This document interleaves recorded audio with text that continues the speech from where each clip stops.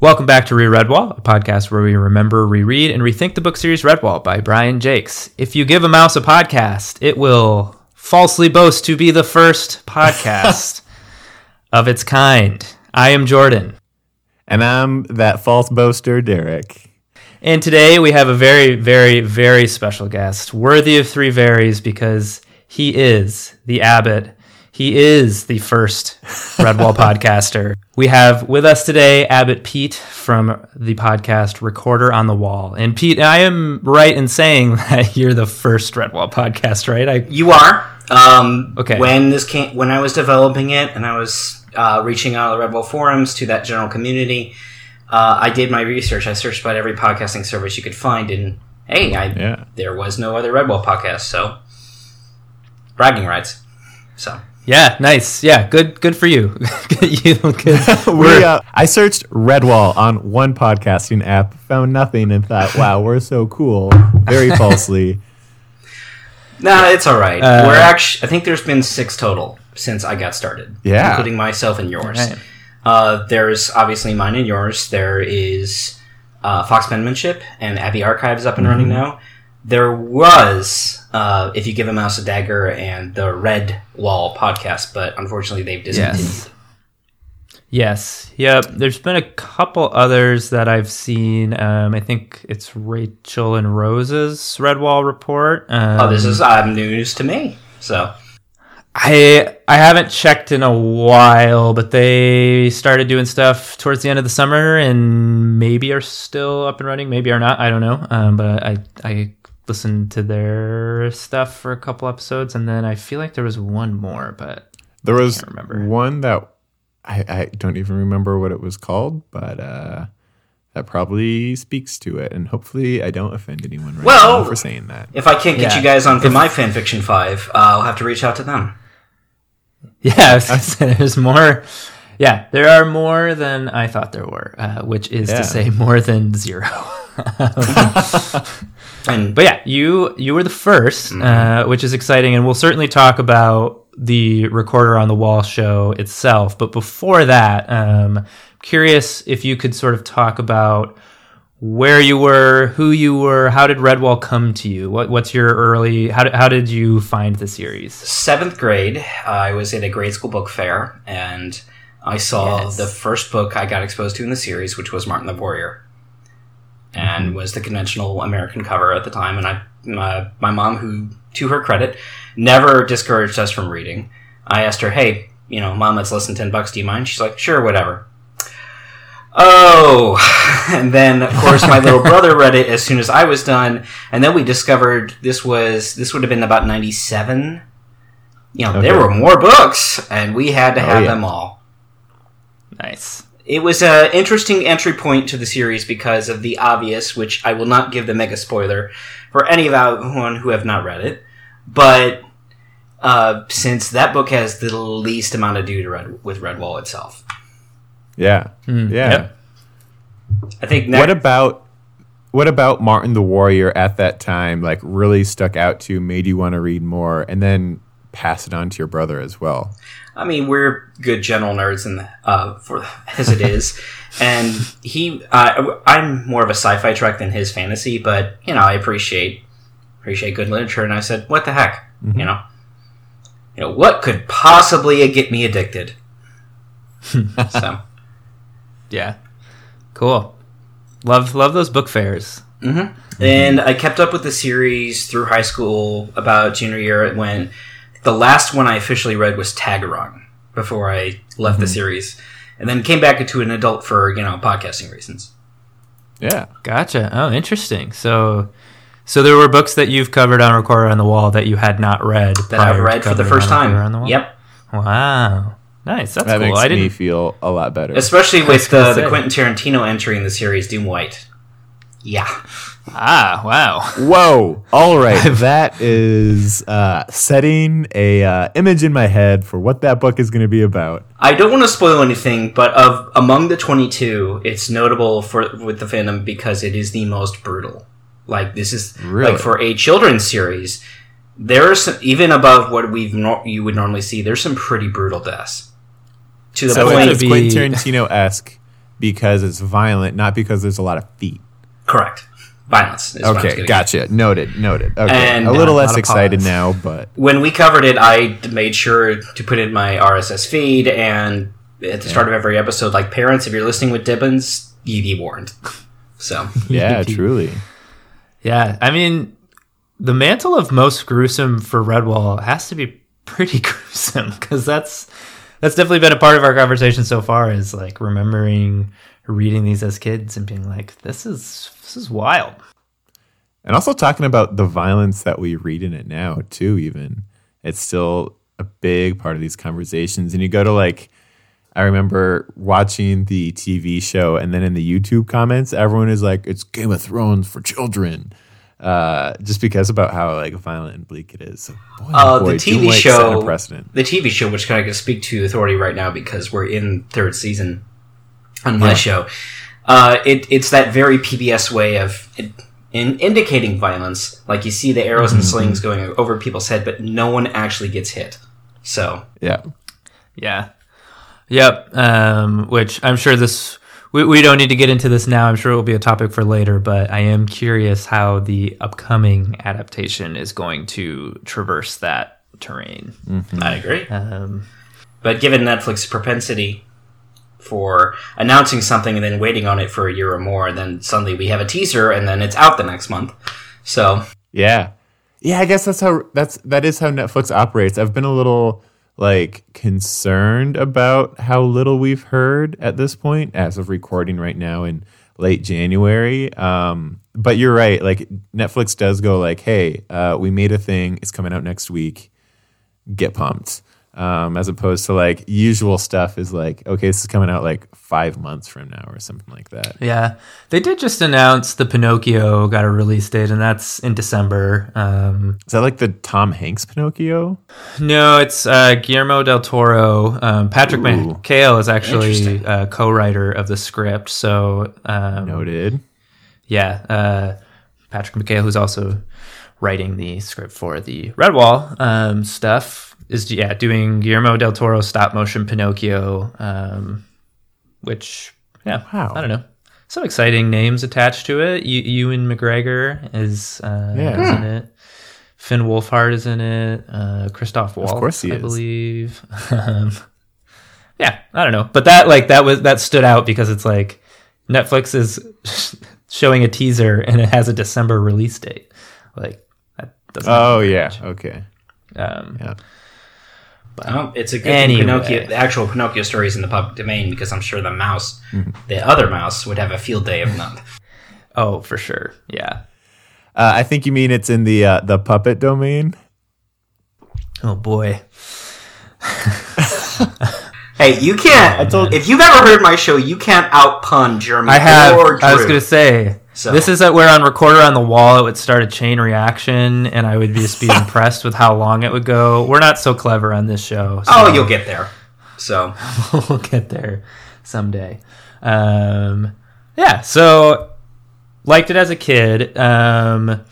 What was kind of the other stuff that you liked around Redwall? Like, what? I just out of curiosity, I wonder what else you liked to read at that time as well. A sci-fi guy mostly at the time. I mean, to some degree, I certainly liked my share of comic books, which that's what I'm pretty much going to count that as. You know, I think my brother and I did X-Men and Spider-Man. Nice. Which, you know, had some pretty interesting storylines at the time. That was the era of... was it the 12 was the big in-company crossover for Marvel, for X-Men. But beyond that, let me think. I mean, I did a lot of rereading, frankly. Once I found a sub-series, I tended to stick with it. I still do that. So, not that I do expose myself to new material. Well, new in quotes in the moment, but I do go back and I'll reread series I've been reading for years. So, like the Dresden Files. Do you do that with comics too? Go back and reread a lot of like comic runs? To a degree. I stopped it because I was really bad about keeping up, but I was a big fan of Comixology before the Amazon buyout and time after.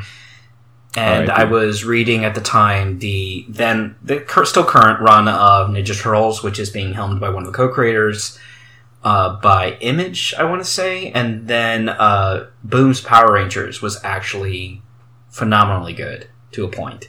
Okay. That was recasting the original first season with those characters in the modern day, but instead of the happy, oh, everything's great, we're the best, the best teenagers in the world, they actually show stress of fighting a literal war, and it's right after Tommy joins the team, so there's not a lot of trust yet.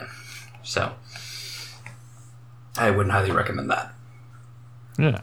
I haven't had a whole bunch of experience with Power Rangers in the past, but in like comics in general, I've been like knowing what's going on, but never actually like dipped my toe in myself, just like watched it from afar, but...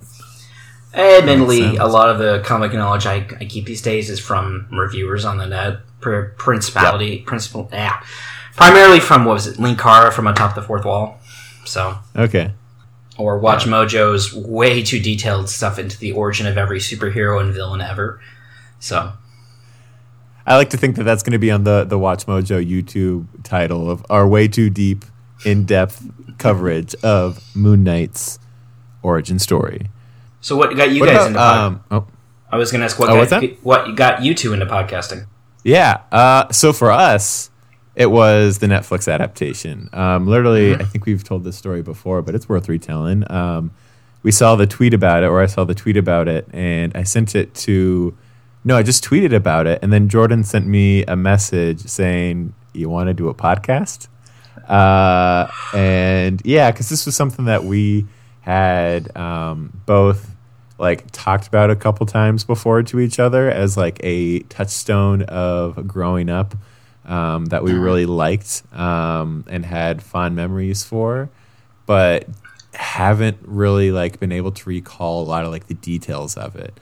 And so with this show coming up, then we're like, do you want to just jump back into it and see what's going on, and kind of then at the same time talk about like these ideas of nostalgia and everything else that we kind of think of when we look back to what we read growing up. Much less soapboxing about the series weak points, which we've done. I know you've done. So yeah, I think the Netflix announcement was like the invitation to think about this thing again. Where it's like something that would every so often come up, or I would interact with, of just a like, oh, remember when kind of thing. And then the Netflix was sort of like, oh, there's, something tangible to sort of get me to think about this thing again. Because I know I will want to watch it, and I will know that I will want to know more about the series in depth before I do so. And so, yeah, I don't know. It's been a fun project. Yeah, it's like a weird thing where it's like now that we're going, I feel less tied to the Netflix adaptation than when we started. Like, I don't want to be like all roads point to the Netflix adaptation, but that certainly is a big... That was the invitation, and it's been fun to get into the series. But again, kind of know that there's something coming that will be asking itself a lot of the questions that we ask of the series. So it's just like it gives a little weight, I think, to some of our conversations, or a little direction.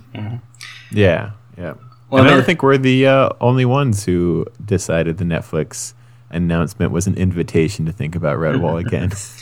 Yeah, well, I think there's a reason that there's suddenly more Redwall podcasts. Well, admittedly, mine is a little bit more mundane. Reason to get into it. I had been podcasting with my partner Jeremy, and on the Frustrated Fans, which is our first podcast, and had all of 5 listeners. But we did do like the first couple of episodes of the PBS cartoon as just a regular episode for that, and I had been listening to the very good but now very over Morph Club, which is what both of us do, but for Animorphs. And that's when I researched how many Redwall podcasts were around, and what do you know? There aren't. It might have helped that I was in a relationship falling apart at the time and suddenly found myself with more free time after the fact, but... Sure. I mean, we found ourselves in a pandemic with a whole bunch of free time, so... Indeed. Yep, that's part of it as well. You make the most of what you can. Yeah, yep. Yep. And, I mean, I've mentioned this story already on my podcast, but... Yeah, I think, what am I at this point? 20 of 22 books. So, we still have good plans for this year. Like I said, we're covering season 3 of the cartoon. And we still have the video game to do, which is by Soma Games, which I've talked with one or two of their voice actors before, so that's looking forward to that. And the remaining 2 books, and we've got, eventually whenever the Netflix cartoon comes out, we have some wrap-up stuff planned, and, we could always come back to the fan fiction episodes, because those, as hard as they can be to slog through, to get through some of the fan fictions out there, it's a good way to celebrate the community. Yeah. Sure. But the one I read last April was hard to get through. I'm not going to lie.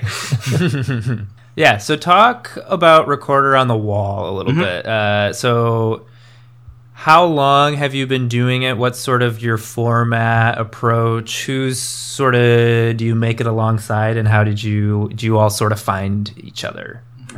Well, as I mentioned, come 2014, Jeremy and I started the Frustrated Fans podcast, which was literally based on us two as ranting each other about one media or another over Xbox Live one night. And I started researching and put it together. I love that. And like I said, we had maybe about 5 listeners because we couldn't even get our own friends and family to listen. So, it's still a good show, even if it's on hiatus. But we were a drop in an ocean of general nerdcasts because they're everywhere. And come 2017, the aforementioned situation I mentioned, and I noticed, hey, Morph Club's doing a really good job of Animorphs. Is there a Redwall version of this? Because I was more to listen, and I wanted to find out no one's serving this public. I'm like, okay. And I asked Jeremy about it, and he's like, yeah, we could start that, but given it was going to be number 2, he wanted me to do more of the coordinating and whatnot, and I was fine with that. So I reached out to Reddit's Are You Lelia? Our Redwall is like not even connected to the Redwall fandom at all. Yeah. It's not a thing. So I reached out with Are You Lelia with a thread like, hey, proposing a Redwall podcast, and I outlined some of the ideas I had, and I waited for feedback. And through that, I got 2 of my 3 regular contributors. I got Drew, and I got Matthias, Matthias himself was an admin at the official Redwall forums. Yeah, those were 2 of my first people. And then about episode 3 or 4, I think right at the time we were wrapping up the original book, I got an email from a random person, and she ended up being Katie. And she just wanted to come in and talk about the depiction of blind people on the show. Because if you've heard from my podcast, yes, she is visually blind, is legally blind, and she's just been a really great contributor to have on the show, well and truly beyond that. So over the last 4 or 5 years we've been doing this, I've had other contributors come in and out. I've certainly tried to invite other Redwall podcasts as they come around onto my show, which where I can. I had the crew from me, If You Give a Mouse a Dagger, on. And then I had approach me Soma Games, and their game producers. I got to interview them, as well as one of their voice actors. And then I reached out to one of the audiobook voice actors when they were making these alongside the main books, and I got to interview the audiobook version of Clooney. Oh, I thought that was the show version, but okay. Audiobook. Cool. Yeah, he is. I'm not going to the animated Clooney, but the audiobook one is so much. He is much more that character. Yeah. Jason Mulhern is his name. So it's been a wild journey ever since. And like I said, it was my bright idea when we came to around our first April. Like, our first April Fools was going to be fanfiction 1, and we've repeated that every year, as well as doing food episodes about every 6 months. I've even had to go out and buy the official cookbook. There it is. Yep. Because I could only go so many episodes just writing on the Game of Thrones cookbook. Oh, is that what you had done for? Yeah, I was doing that before. It's got its own story too, and has art by Christopher Denise, who did the two Redwall picture books, which we've covered, which are definitely for a younger audience than the main series, but they're good. They have the worst behaved child in all of Redwall. So nice. That's saying something, considering some of them commit murder sometimes. Oh, you mean like in Bellmaker? It's in Mariel. Or is it Mariel? Ooh, Mariel. It might be in Bellmaker too. And Down the Vermin Web. Bellmaker's our next book. So I'm like 30 pages into it. And nothing sad happens in that one ever. Good. Great. Cool. I'm glad. I have high expectations of happiness. Oh. Yep, something. So, like, the Frustrated Fans one, was it recorded on Xbox Live? Or did you chat on Xbox Live for the recording of the podcast? I mean, that was kind of our prototype. It was just him and I ranting at each other, but we didn't record it. Okay. Oh, man. That would have been such a wonderful, just, like, nerdy gem of a thing. I don't know. On Xbox Live and... I mean, I go back into that. If I ever go back into that show and listen to our early episodes, we're awkward as we try to figure this stuff out. So, join the club. Yep. You dropped a little nugget before we started chatting about seeing Brian. Yeah, Brian. I did. Come around 8th grade, one of my grade school teachers got a random, because they do this with teachers. They give out, hey, such and such an author is coming, and she knew myself, my brother, and my best friend in grade school all liked the Redwall series quite a bit. And we heard Brian was coming. And this was the press promotional tour from Marl Fox. Okay. Marl Fox was just about due out in Britain, but wasn't quite at the States yet. So went out to a Borders, which, don't exist anymore. R.I.P. Indeed. And I thought we would get there early enough, but my mom, my brother, my friend, and I had no idea what to expect from this crowd. We were a good 2 hours early, maybe 2.5, and the crowd was already out the door. Really? So, yeah. And so we got basically a reservation ticket, which was a letter within 25. Within that reservation, we were Delta, 10, D10. So we were towards the back, and I think they stopped at E. Whew. But they said, Brian's got really sore hands because he handwrites a lot of these books before they're transcripted. Mm-hmm. And, he's signing this, but he came not just to sign books, he came to entertain. And if you've ever seen the YouTube videos of Mr. Jakes, he is quite the storyteller in person as much as he is on pen and paper. So he got out and told us how the story came about, what is publicly known. He wanted to write this for blind kids, and hence all the food porn, and where he got his inspiration.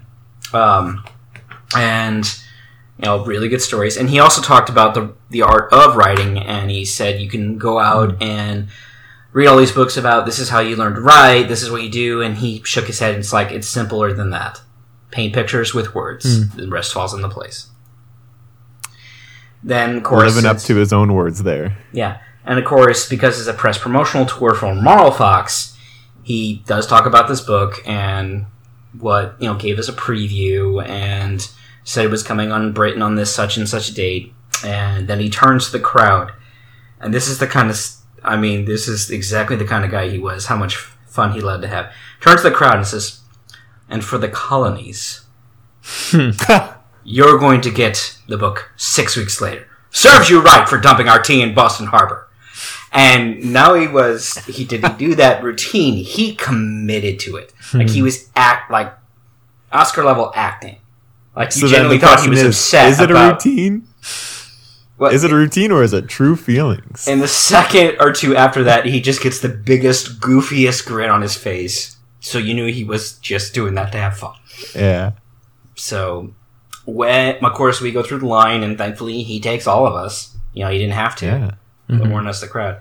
And I asked him, because there have been rumors circulating, this is the dark ages of the internet when modems were standard. I asked him, I'd heard a rumor about an animated series, and he told me at the time, yes, it's coming. It's going to be about the first book, and Martin the Warrior will get a movie. Obviously, now that didn't actually happen exactly as he said, but it came. Mm-hmm. So deja vu. The first book will be a TV show, and Martin the Warrior will be a movie. Mm-hmm. Now it's the other way around. A lot like Mr. Netflix adaptation. What's that? Now it's the other way around. Martin the Warrior is going to be a TV show. Yeah, I think Redwall's the movie. Oh, okay, gotcha. Okay. So it was really good to meet him. I still have my signed copy of Salamandastron behind me. Nice. So all my other books, including my brother's signed copy of Manomeo, went to younger cousins when they got into the series. Good but for them. That they got in. Yeah. Got to get them on the podcast. I feel like that'd be very... Have them on the pod. What was it? I also got to read Brian's other material, his The Seven Strange and Ghostly Tales and the Castaway series. Mm-hmm. Which are different. Sure. Yeah. So, in your experience. Well, they're not about They're not about talking animals, for one. They're about humans. So, number one difference. Seven Strange and Ghostly Tales, as it sounds, it's an anthology book of 7 short little horror stories for kids. And they're fine. Castaways follows basically a kid who got tossed off the deck of the Flying Dutchman before the crew was cursed, and the same angel that curses the Flying Dutchman makes him immortal and his dog immortal, and gives his dog basically thought speech powers so he can communicate with his human, and they go around the world and make like Scooby-Doo and solve mysteries. So truly, I did not know that's what it was about, and I love it already. I am sold. Jordan, we're going to do Flying Dutchman or just Flying Dutchman, because we haven't read them already. But I have. I read them. Fair warning to you, if you come around to that third book, it is not ebook. And I only found out the day before we started recording. I had actually buy a physical copy on Amazon. Wow. Yeah, I did read that. I think I read all 3, but like all of Brian Jake's writings, I don't really remember them very well. They're very much steeped in the Brian Jake style of a lot of dry wit and humor. Mm-hmm. I remember liking them. I remember it being like, yes, this was worthwhile. I'm glad I did this. Yeah, I think I should check it out just to see how he writes about a different subject altogether. Like, what remains? Is it still going to be, quote unquote, painting with words for the very decadent setting, design, and all that stuff, or how stuff will change? Will we know what the light's doing at the beginning of every chapter? There is less food porn in the Castaway series, unfortunately. Probably because there's just less food. Yeah, I was going to say pirates probably don't eat as well as Abbey dwellers. Pirates are hungry. Redwall has told me. When it was you growing up, Pete, the Redwall fans that you knew, or is it just you, your brother, and this friend who went to the book signing? Or pretty much. Was it like, we got to meet a lot of them, obviously, at this book signing. Oh yeah, and it ranged from everyone from about 5 years old to, I want to say, 60. So there was quite the eclectic group of fans there. Yeah. Nice. A little bit of that intergenerational community that he writes about all the time, showing up at Borders Books. Love to see it. I'm surprised to hear that you left the series at all, because I was always struck when I have listened to Recorder on the Wall. It seems like all of you know a lot about Redwall, and my assumption, I guess, was that this was something that you had stuck with, that had been a part of your reading life forever. So I'm curious, when you stepped away, why was that? Was it just sort of a fade, or was there a reason? I mean, I can outline pretty much why. The series is rightfully and wrongfully accused of being formulaic. But Jake's is hardly the only formulaic writer out there. I mean, freaking Shakespeare is too, but that's another story. And, I mean, he's very Tolkien-esque on morality, where good guys are good, bad guys are bad. Mm-hmm. And admittedly, I'm a junior in high school at this point. I've been exposed to other literature just through English classes, including The Bard. And, well, it's not exactly that I was wanting Game of Thrones level duplicity and moral questioning. The good guys are always good, the bad guys are always bad, kind of started to wear on me. Mm-hmm. But the biggest thing that in Tagarum that chased me away wasn't O'Brien reversing his formula and having an otter grow up in a vermin clan. although, see my other episodes if you want to hear my take on that. But that was probably the biggest book, and that does have that traditional Redwall puzzle puzzle solving that comes with almost every book. But that particular puzzle, and minor spoilers here, doesn't drive the plot. It has no impact on the plot. It has nothing to do with the greater cause. It's just a scavenger hunt for a scavenger hunt's sake, and that really just I can't do this anymore. It was if you're gonna have it for the best of reasons. Don't fire Chekhov's. Don't tell me there's a Chekhov's gun on the wall if you're not gonna fire it. Yeah, I'm glad to hear that that running theme never disappears. To be fair, having since coming back and seeing what few gray characters we do get makes you appreciate them all the more, even if Vale and Outcast is not as well as written as could be. Yeah. My favorite is still probably Blaggett in Bellmaker, and you'll see why when you cover him. Mm-hmm. But without spoiling, he is probably the best example of a vermin who, if he's not in a scenario where he has to pillage and burn things down and whatnot, he's not going to. Yeah, I like to think that that's how I operate morally. If I don't have to pillage, I'm not going to pillage. That's my own personal code of honor. It's really the best we can do. And I stand by it. Yeah, it's the least I could do. That's all I ask of others as well. Guys, if you don't have to pillage, just don't do it. Although I still think I've actually asked on my show ever if how badgers maintain a genetically viable population, because that's always been a big question in the back of my mind. Do you think Brian has ever asked himself the question? We do get one book. You're probably familiar. We do get one book where there is a vermin answer to badgers being OP and way too overpowered, way too much of a game changer. Rackety Tam.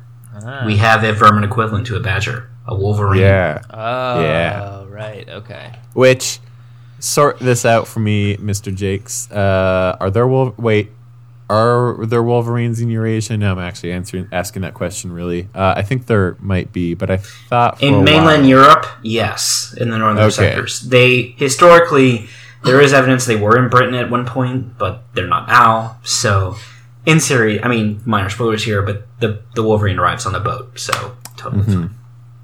Yeah. Okay, so they are in Russia and stuff. So there's reason why. If we can get a Portuguese rat in Clooney, then we can get some said it was a Portuguese Russian Wolverine.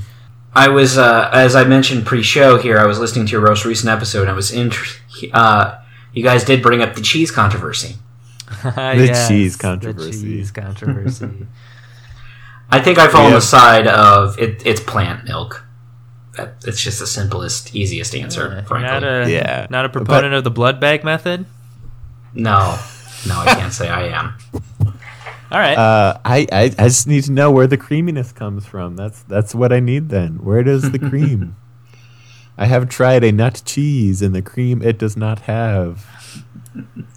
Well, clearly you need to buy the cookbook and see what they've got there. Yeah, it doesn't have that. Unfortunately not. Although their version of October Ale is not exactly ale. It's not a fermentation. No, sorry. It's sugar upon sugar, actually. Good for the Dibbins. I think it's one of the... There's 2 recipes in this book that are quote-unquote Dibbin friendly. Yes, it is. Because, it doesn't need adult supervision. But their October Ale is ginger beer or ginger ale, grape juice, and a teaspoon of sugar. And more sugar. I don't know if I've seen that one on there. Yep. Friendly for the Dibbins, indeed. But there's one other recipe in here I don't know offhand that is kid-friendly. One thing that Jordan mentioned a little bit is like when we have an adaptation for Netflix, and this is something that he brought up with some of the folks that we had on our Tapestry episode. What is something that you would want to see in an adaptation? Like, what makes Redwall that needs to exist in the adaptation? What's that? No Wild Ivy. No Wild Ivy. Elaborate. That's Wild Ivy is a filler character. The juggler, creating right? for the Nelvana first season. Okay. She throws knives. Yeah. In this case, the big if we're going to need to see we're talking about the original book, what makes Redwall. I'm actually most curious on where they're going to have scale. Yeah. At least for sizing of creatures and how anthropomorphic are they. Because the PBS Nelvana series had to make deliberate choices. If you go through Christopher Neese's picture books or the cookbook, he actually goes in the other direction, where they're almost on the feral side. So I think the biggest thing I'm curious is how that's going to be depicted. And I would like to see the Netflix series do a little bit more design on Redwall than just the with the PBS Nelvana one, where it's like one core building surrounded by a red wall. It's like, no, there needs to be a lot more build up than that. Yeah, I think that's one thing that I really missed in the show was like a sense of space and place. And I think defining some of that and making it a little bit bigger will be really good to do in the Netflix one. Wild Ivy. I don't feel like she was that bad. No, but that's just a running gag, you know. Yeah. Okay. I will credit the Nelvana series with seasons 2 and 3 sticking a lot closer to their individual books, and for all I like to make fun of it, season 1 in the PBS cartoon did develop Cornflower and Matthias' relationship far more than any other version of that story did. Yeah. So, props to that. Yeah. Like, Cornflower is barely a prop in the graphic novel. Oh. Yeah. She's maybe in like 5 panels, and then there's that famous ending. Okay, dying abbot. Okay, you two get married. Blah. Yeah. Yeah. I'll be curious to see what the Netflix series does with Cornflower's character, because there's obviously a lot of opportunity for her, and I think it's like pretty low-hanging fruit if you're going to take something, interpret it, and kind of breathe new life into it. I think Cornflower's character is pretty ripe for that, but what that will look like will be interesting. I agree. I'm also, because he's the prototype and the best, Basil Stagg-Hare, what they do with him. Yes. Yeah. Yep. Yeah. I'm really excited to get some voice cast news, because that's... Yeah. Well, if you had to pick your choice of voice cast offhand, do you know who you would want to play various roles? Boy, we did this on the episode we talked about this season, and I can't remember who I said for Basil.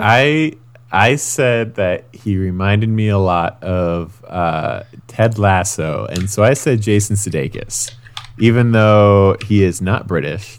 But if we needed a British person, then I said Daniel Craig for his role in Logan Lucky, is what I was saying for Basil.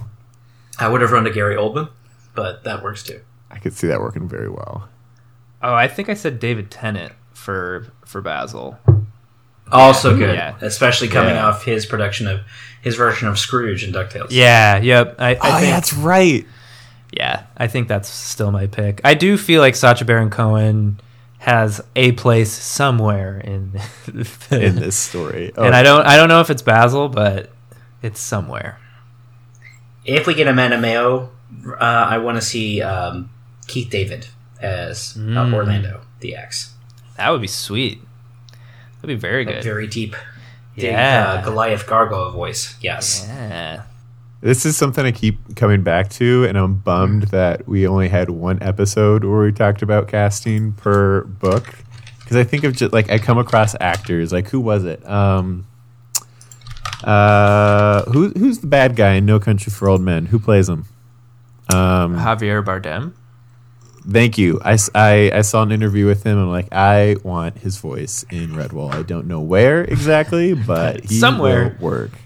Yeah, that's true. And so like I keep thinking about like casting and who I'd want in it. Mm-hmm. I actually called up. We list this for ourselves on my show too.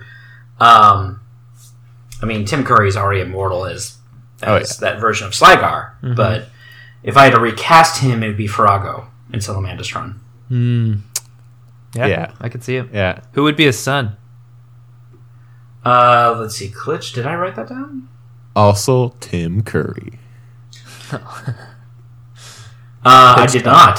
I did say Jeffrey Combs as Methuselah in the original. and he's kind of a B-level actor in a lot of Star Trek, does a lot of voice acting. Biggest is probably Ratchet in Transformers Prime. Right. Oh. What did I write down? Malcolm McDowell as Unget Trun from Lord Brocktree. I don't know who that is. We have yet to get back to Lord Brocktree. Unget Trun's the big bad. He's Sarmina's uncle, actually. Ah. What else? The Uncle Iroh to the Azula, but probably not as Uncle Iroh-y as Uncle Iroh B. I'm kind of curious where Clooney's going to be probably the hardest one to cast and see the most fan pushback or celebration.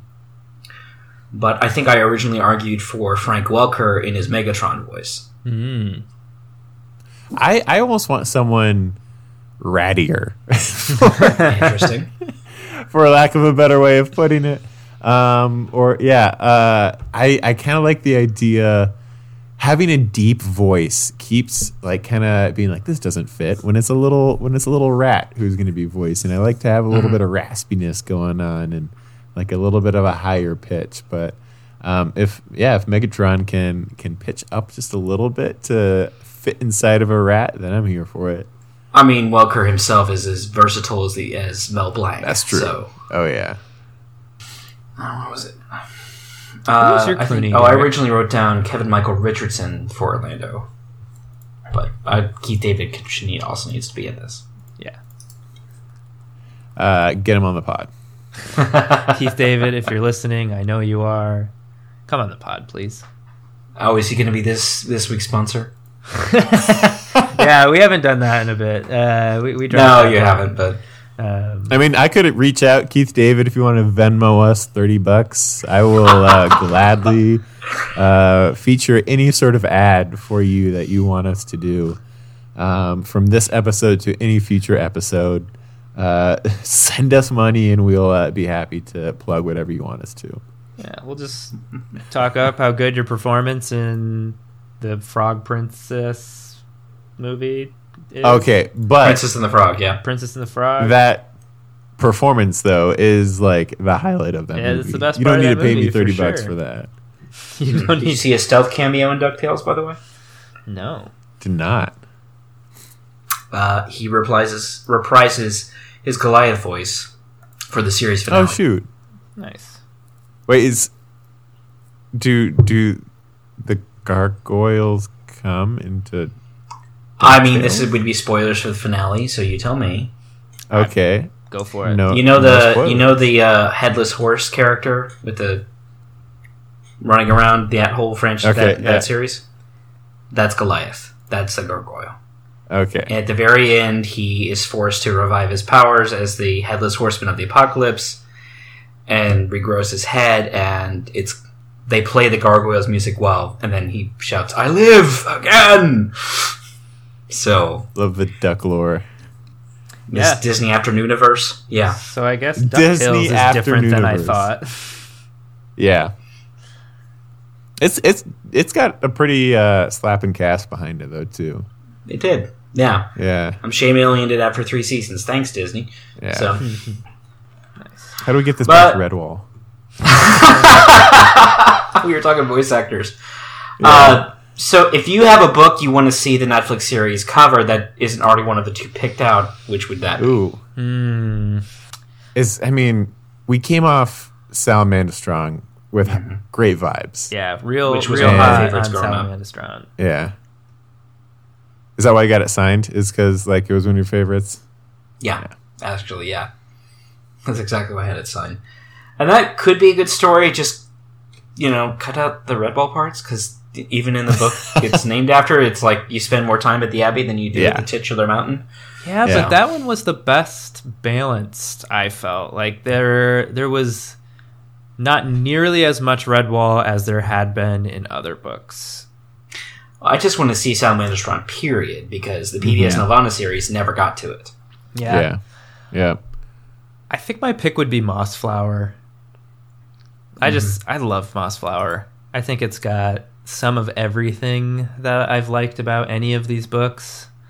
I guess besides Redwall Abbey itself, but you get a lot of that in sort of the Woodlanders anyway. You get that spirit. So I think I would. Brock Hall is a fine enough stand-in for Redwall for me. So I pick Mossflower.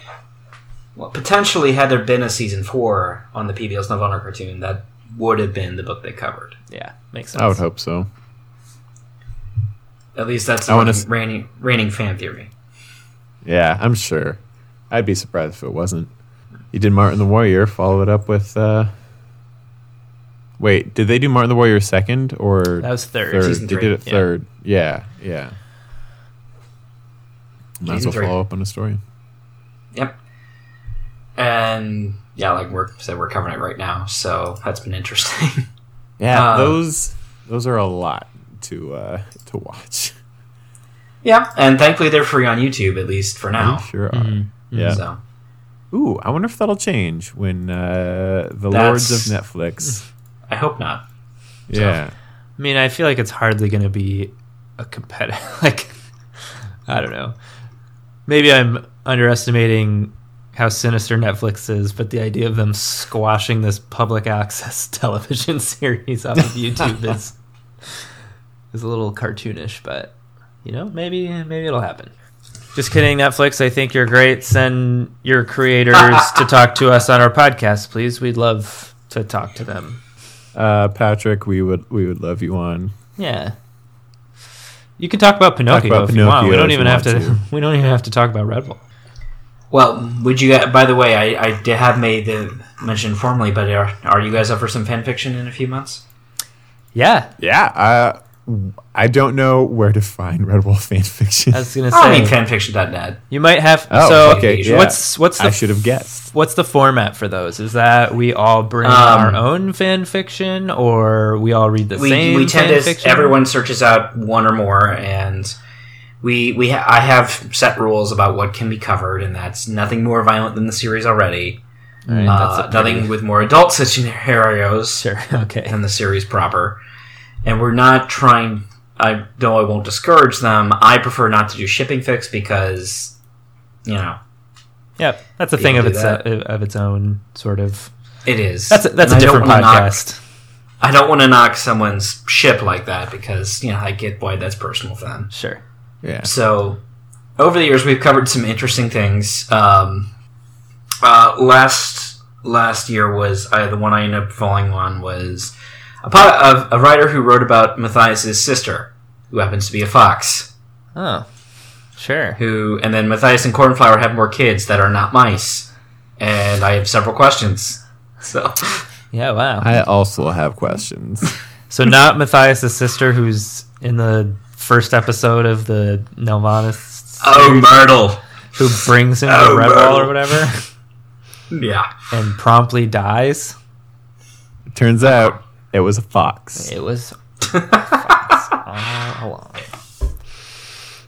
Yeah, as a biologist, I have questions, but if the story's good, I'll let them slide. that's fair.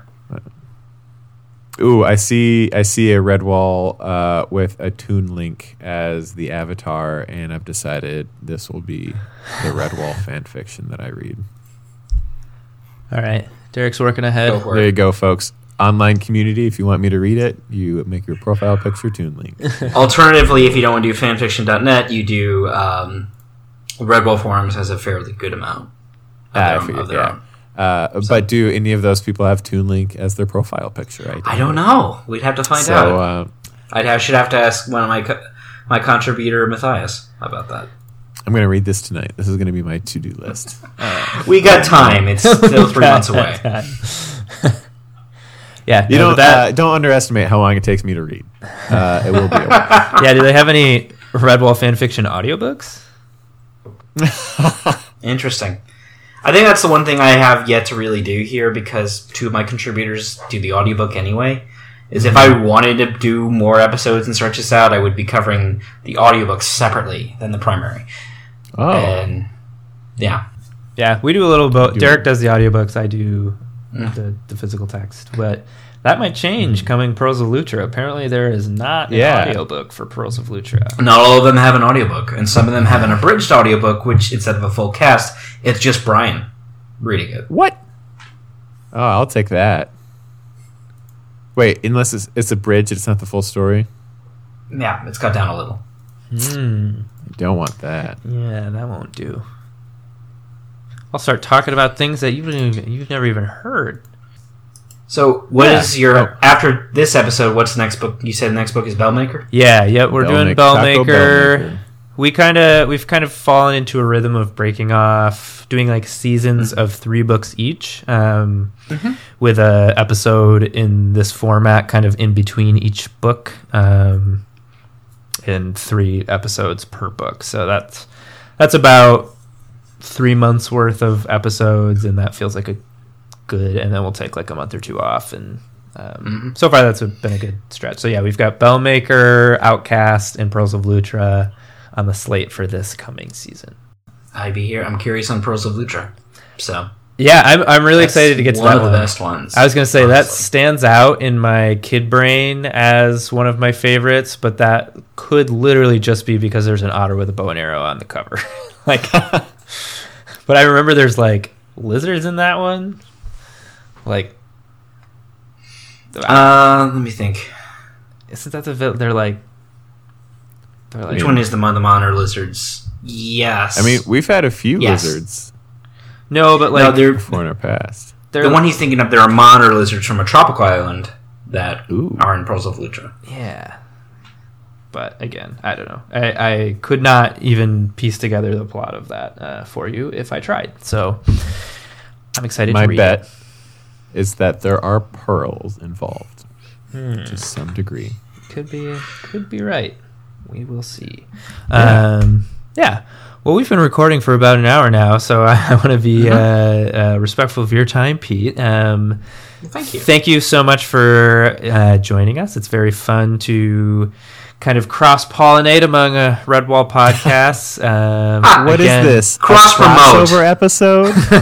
Cross-promote. No.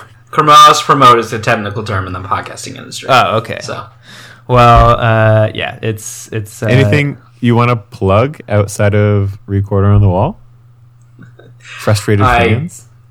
No, that's Xbox primary.